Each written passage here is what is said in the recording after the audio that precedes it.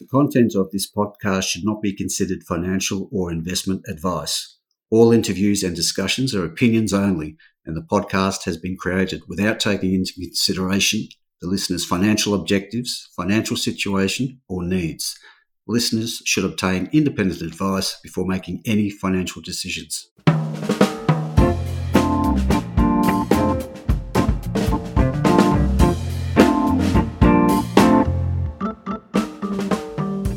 Hi, this is Barry Fitzgerald, Garimpeiro columnist for Stockhead. Welcome to another edition of the Explorers podcast. Now today we're catching up with NickelSearch. Trades under the code NIS. Last sale was at 6 cents for a market cap of 8.4 million, which, as Garimpeiro has mentioned before, just where he likes to see junior explorers who are active in the field and have leverage to exploration success. Now, NickelSearch's area of focus is the Carling Up project, which is near Ravensthorpe there in Western Australia, a well-known nickel and lithium province with big projects like First Quantum's laterite nickel project, IGO's Forestania's sulphide nickel project, Orchem's Mount Catlin lithium project, and Bullsman Resources' Ravensthorpe lithium project.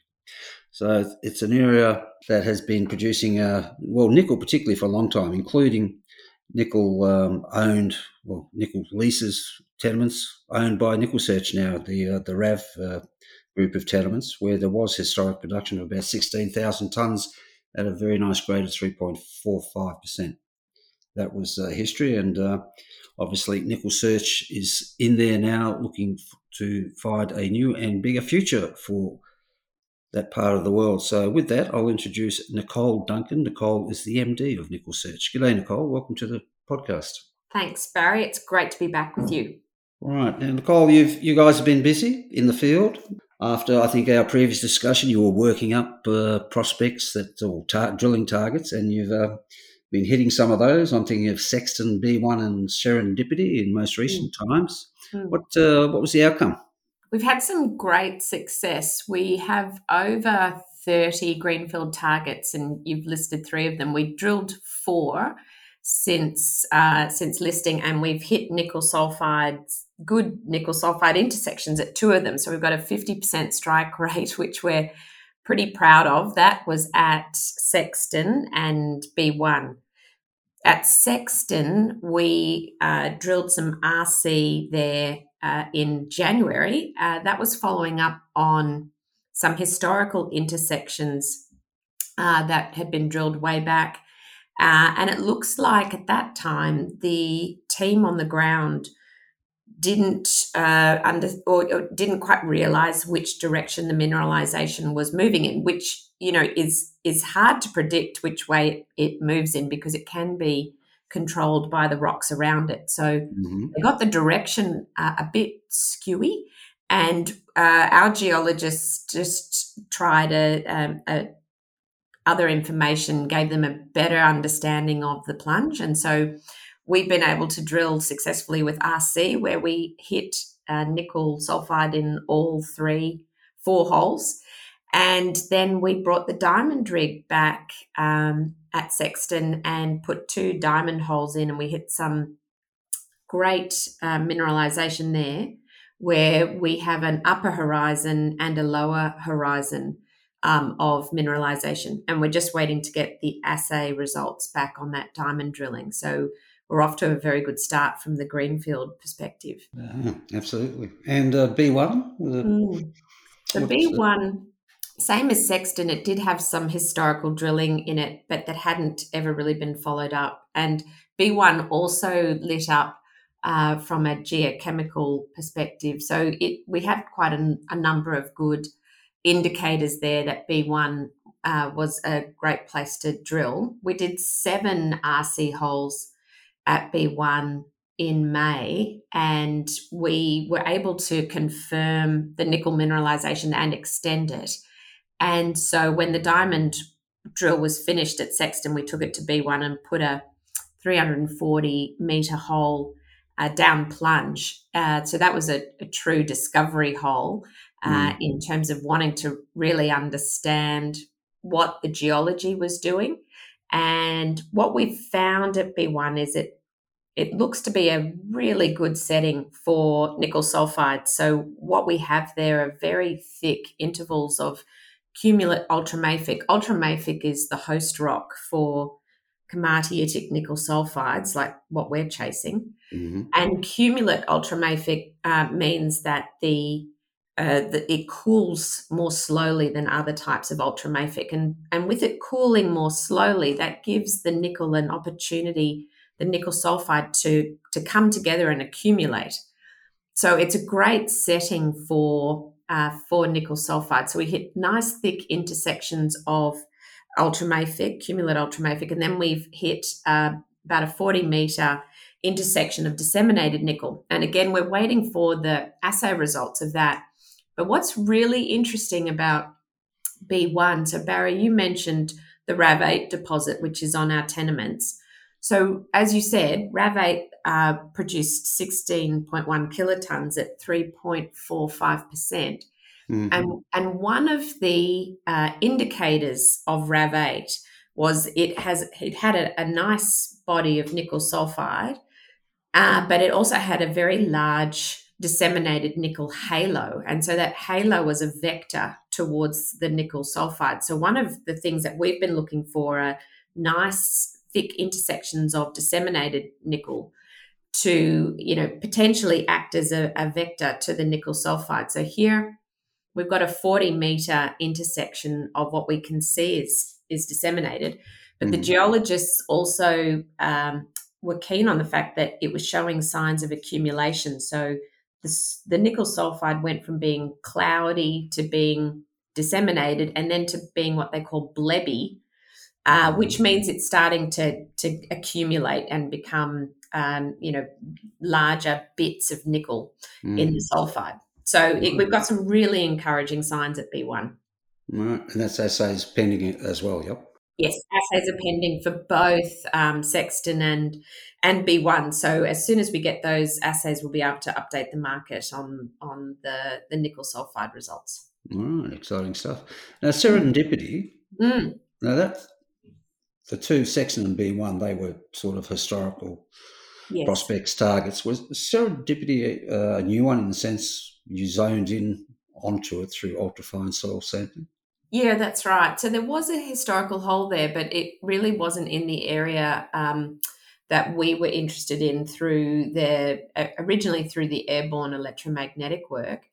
And the hole itself didn't host anything that we thought, was of interest. So, but the area of interest that we liked had some very good nickel chrome soil anomalies. So when you're looking for nickel sulfides, geologists use something called the Cambalda ratio, which measures a number of elements in the soil. And for us, there was very high nickel chrome anomalies, which is a great sign. But the reason we didn't put too many holes into serendipity was because there wasn't the correspondingly high copper and PGEs that you would hope. So there was copper there. It just wasn't as high as the nickel chrome. So we thought it was an area to go slowly in. So we put 3 RC holes there, and we did downhole EM, and it didn't produce the good indicators that we should drill further for nickel sulfide. So we've just deprioritized that for now, because we still have over 25 greenfield targets to hit. So we've got better targets to chase. Okay, so the company's systematic approach to coaling up is starting to pay dividends. Lots of encouragement at Sexton and B1, and now you're moving into the next suite of prospects. Well, you've got upcoming drilling at RAV8, and then greenfield at Lipple and Wadley, and greenfield at, what is it, John Ellis West, sprint and relay. Yeah. Is there some theme with the names here? Well, we had to find a theme. So yes, there's definitely there's a combination of people who have been involved in the project over its many years, and as you can see, the Olympic track and field. So there's also a discus in there, Barry. So it keeps going. Good stuff. So These upcoming ones, what's the likely timing? Are they straightforward nickel targets or? Yeah, they are. They're nickel sulphide targets. The timing for that is once the rain in Ravensthorpe passes through. So that's usually done by sometime in October. We're hoping that would be done by early October, but we'll just have to wait and Mm, see what the next couple of months hold. What is going to be really interesting around these targets, particularly Lippel, Wadley, and John Ellis West, is that we'll be drilling through nickel laterite sitting close to surface. And deep below the nickel laterite, we'll be looking to hit the ultramafic and see if the ultramafic there is hosting nickel sulfides. So, but at the same time, because we're drilling through what is effectively the John Ellis laterite resource that we have, and also that resource is an extension of First Quantum's Nindabillup resource. mm, We'll be working with First Quantum about that drilling for us and them to understand that nickel laterite deposit better. So we'll be targeting nickel sulfides and looking to see what the ultramafic hosts. We've got some good indicators there that there's something worth pursuing. But at the same time, to make sure that we're working in a really cost-effective way, we'll get all the information we can about the nickel laterite, both for our benefit and First Quantum's. we'll move on in a moment to the lithium Mm. field work and then the VMS target likely to be drilled towards the end of the year. But just to go back a bit, there's a 155,000 tonne contained nickel resource on the property, Yes. lowish grade, but you are, in the background there, you are looking at some processing routes for possible development at some stage. Yeah, definitely. In order to be able to put out the resource, you have to be confident of, eventually being able to extract and process it. So of that 155, 90 is nickel laterite. And so we have very strong degree of confidence around that because First Quantum is literally 5 kilometers down the road. And as I was saying, that's an extension of their Nindabillup resource. So, First Quantum's the obvious developer of that, and we have a good working relationship with them. So the 65 kilotons, that is nickel sulphide, as you say, that's relatively low grade, and it sits in what's in a type of rock called violarite, which doesn't float as well. And so nickel is traditionally processed using flotation, but violarite doesn't respond to that as well. So we're looking at all sorts of other processing routes for that violarite, and it's got some great upside to it. Once we're able to demonstrate how it works, because RAV8, when it was being mined, it basically tectonic when what left behind nickel at 1% or below, sometimes even 1.5% or below, just sitting at surface. So we've got a couple of great reasons for why we're looking at how to process this material. No timeline on that just yet? No, that's just a very slow, steady burn in the background. We're looking to keep the costs as low as possible, just making sure that we're doing all the necessary work to make sure we've got that processing pathway. Yeah, because it's certainly a lot of nickel. It is a lot of nickel, and it's looking at the forward demand curve for nickel. 2026 is still looking very healthy. So it's just doing all the work that we need to do now to be able to capitalize on that demand curve once it's set in motion. Yeah. Okay, so if there's not enough, there's plenty of excitement on the nickel front, but now you have this developing lithium leg to your story. And lithium is obviously well known in that part of the world. And we've seen plenty of examples, actually quite recently, where nickel explorers have looked over the shoulder and said, well, what's the lithium potential Yeah, here? as And Europe. been incredibly successful. Mm.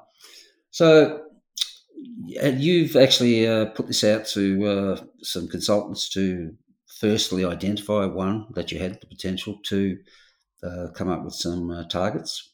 That's right. So we are 10 kilometres down the road from Allchem's Mount Cattlin lithium mine and production facility.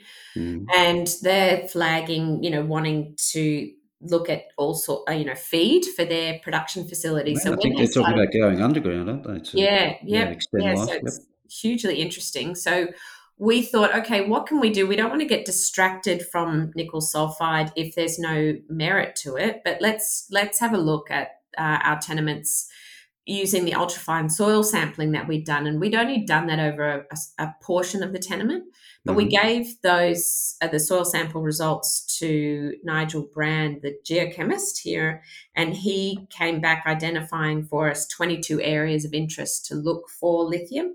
So 5 of those are high priority, and then there's medium and lower priority. So we're just now systematically making our way through the areas, and we're just starting with rock chip sampling, and looking at the the what's outcropping basically.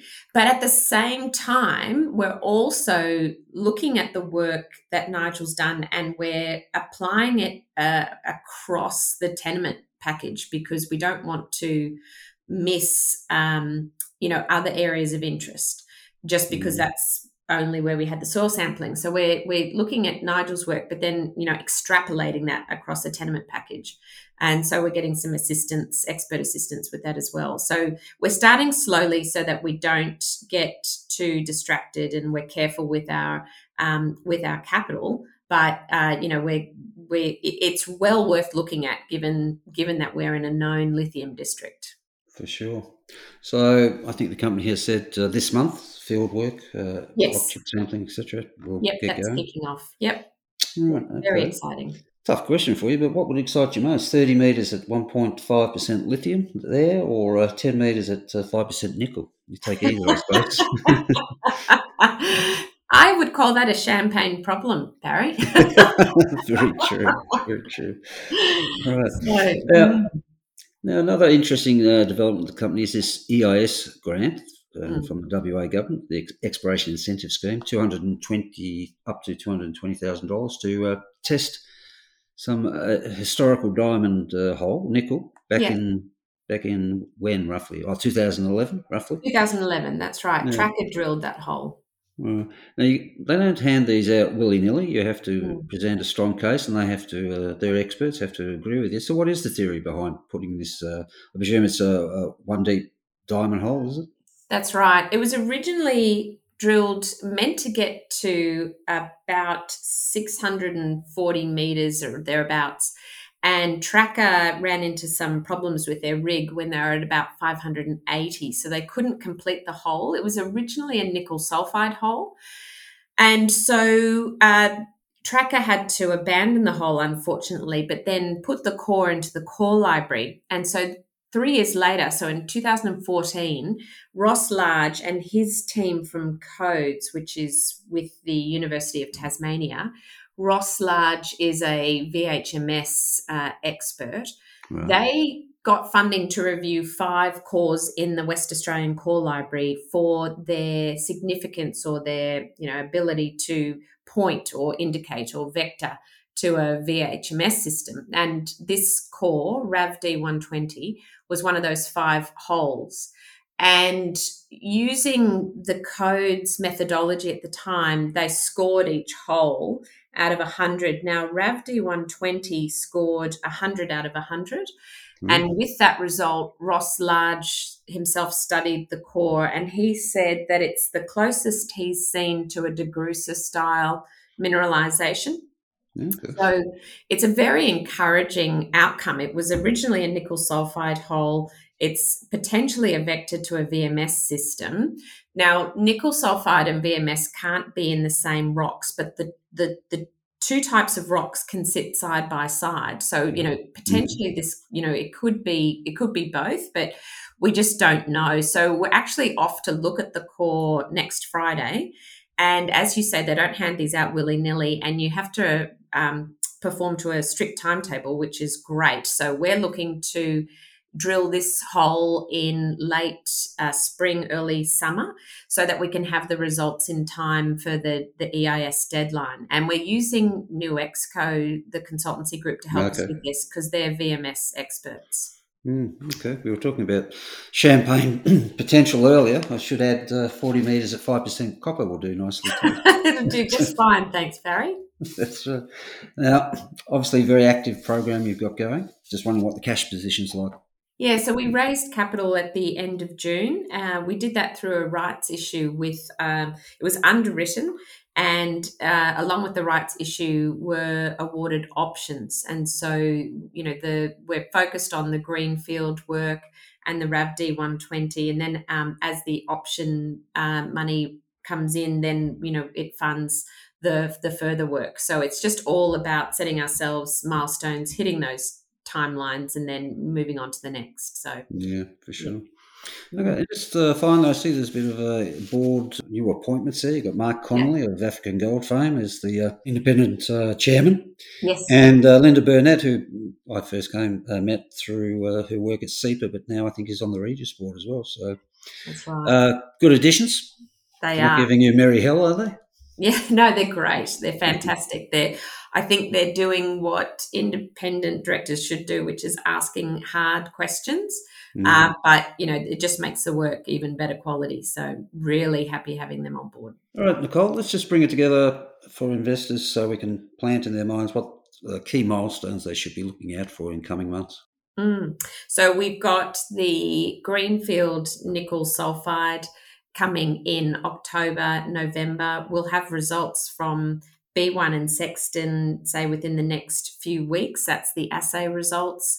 And, we then have the lithium rock chips. So, we've got short-term, as in weeks, lithium rock chips coming in, and then the greenfield nickel sulphide work continues. And then later in the year, we have the VMS. So we've got quite a number of milestones and steady news flow.